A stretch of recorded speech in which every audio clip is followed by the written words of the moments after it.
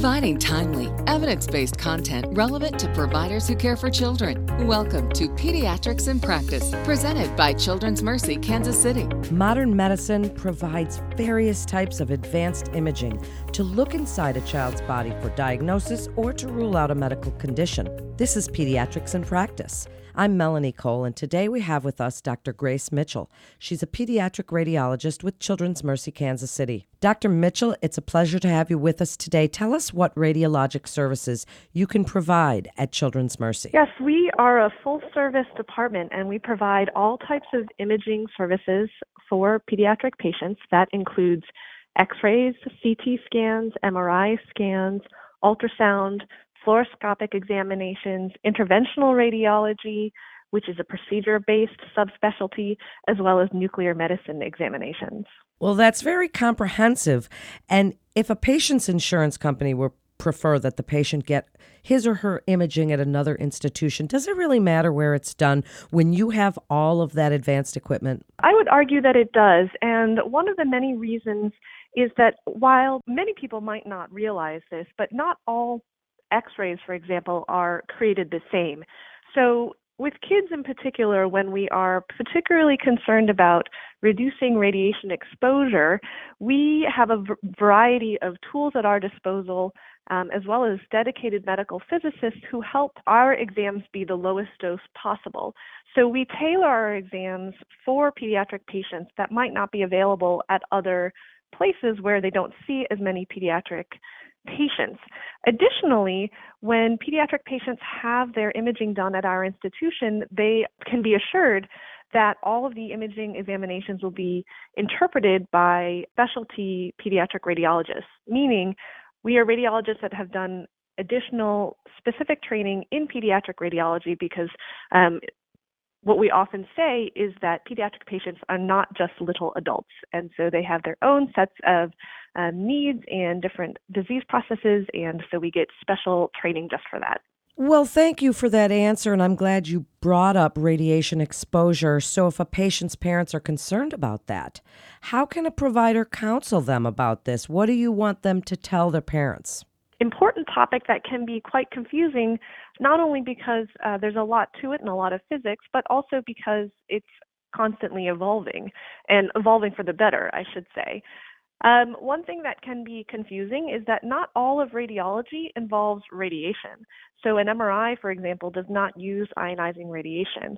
The exams that do are X-rays, CT scans, and nuclear medicine, as well as fluoroscopy and sometimes interventional radiology, because essentially they use X-rays as well. It can be quite daunting to try and explain all of this in a short time period. So one thing I would say is that pediatric institutions, dedicated pediatric institutions, often have resources not always available elsewhere to help dial down those doses, as I mentioned. In our case, we have dedicated medical physicists who are doing this round the clock. Additionally, there are resources online to try and help put radiation dose information into simpler terms that more people can understand. So there are a number of websites that are dedicated just for pediatric patients. For example, there's a campaign within the Society of Pediatric Radiology called Image Gently, and that is dedicated towards lowering radiation exposure for children. So anyone can just find that website and go to that. Additionally, there's a section on the radiologyinfo.org website that's called Radiology Info for Kids.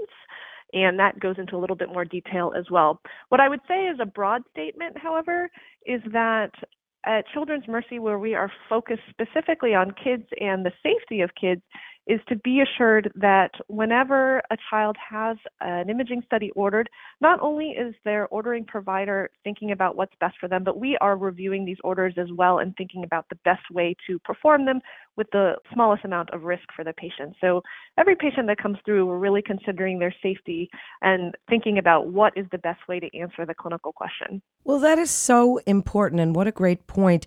And while we're talking about various imaging techniques, the use of CT scan has risen dramatically in the past couple of decades. Tell us how this trend has significant implications for the pediatric population. How do you see this helping diagnosis and management?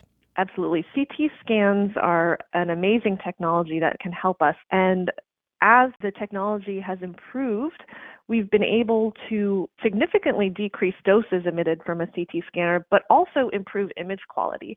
So as CT scan use has increased over the decades, so has what we understand about them and our ability to improve them.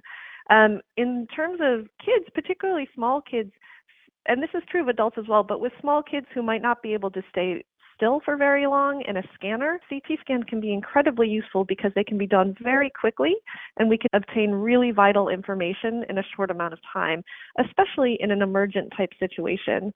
MRI scanners for small kids offer different and very important information, but sometimes might involve the use of anesthesia because they take much longer. And so with anesthesia is a different type of risk, which is oftentimes still very minimal, and we still go ahead and do it. But your question specifically about CT scan is that it's very rapid, very quick. We can obtain a lot of information in a short amount of time, and we can do it without anesthesia much of the time. Well, it certainly is amazing, the technology today. So if providers are concerned that a patient has mid-gut volvulus, but the x-ray is normal, or that a patient has an allergy to shellfish and it might be a contraindication to IV contrast, any of these kinds of things, what do you want other providers to know about what you can do for their patients? With regards to your first question, mid-gut volvulus is a surgical emergency, meaning that if this condition has been diagnosed in a child, very often in a young infant, they need to go to the OR immediately. What has happened in the case of mid-gut volvulus is that the patient's intestines have twisted around.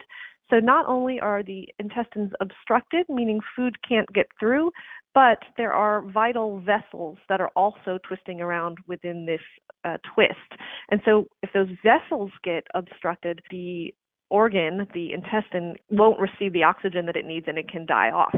And so this is why they need to go to the OR emergently. Whenever there's a clinical concern of mid-gut volvulus, and the classic history is bilious vomiting, meaning green vomit from bile, no matter what time of day or night, at our pediatric institution, we will come in to do a fluoroscopic study called an upper GI to diagnose whether the patient has it. And if they do, they'll head straight to the OR.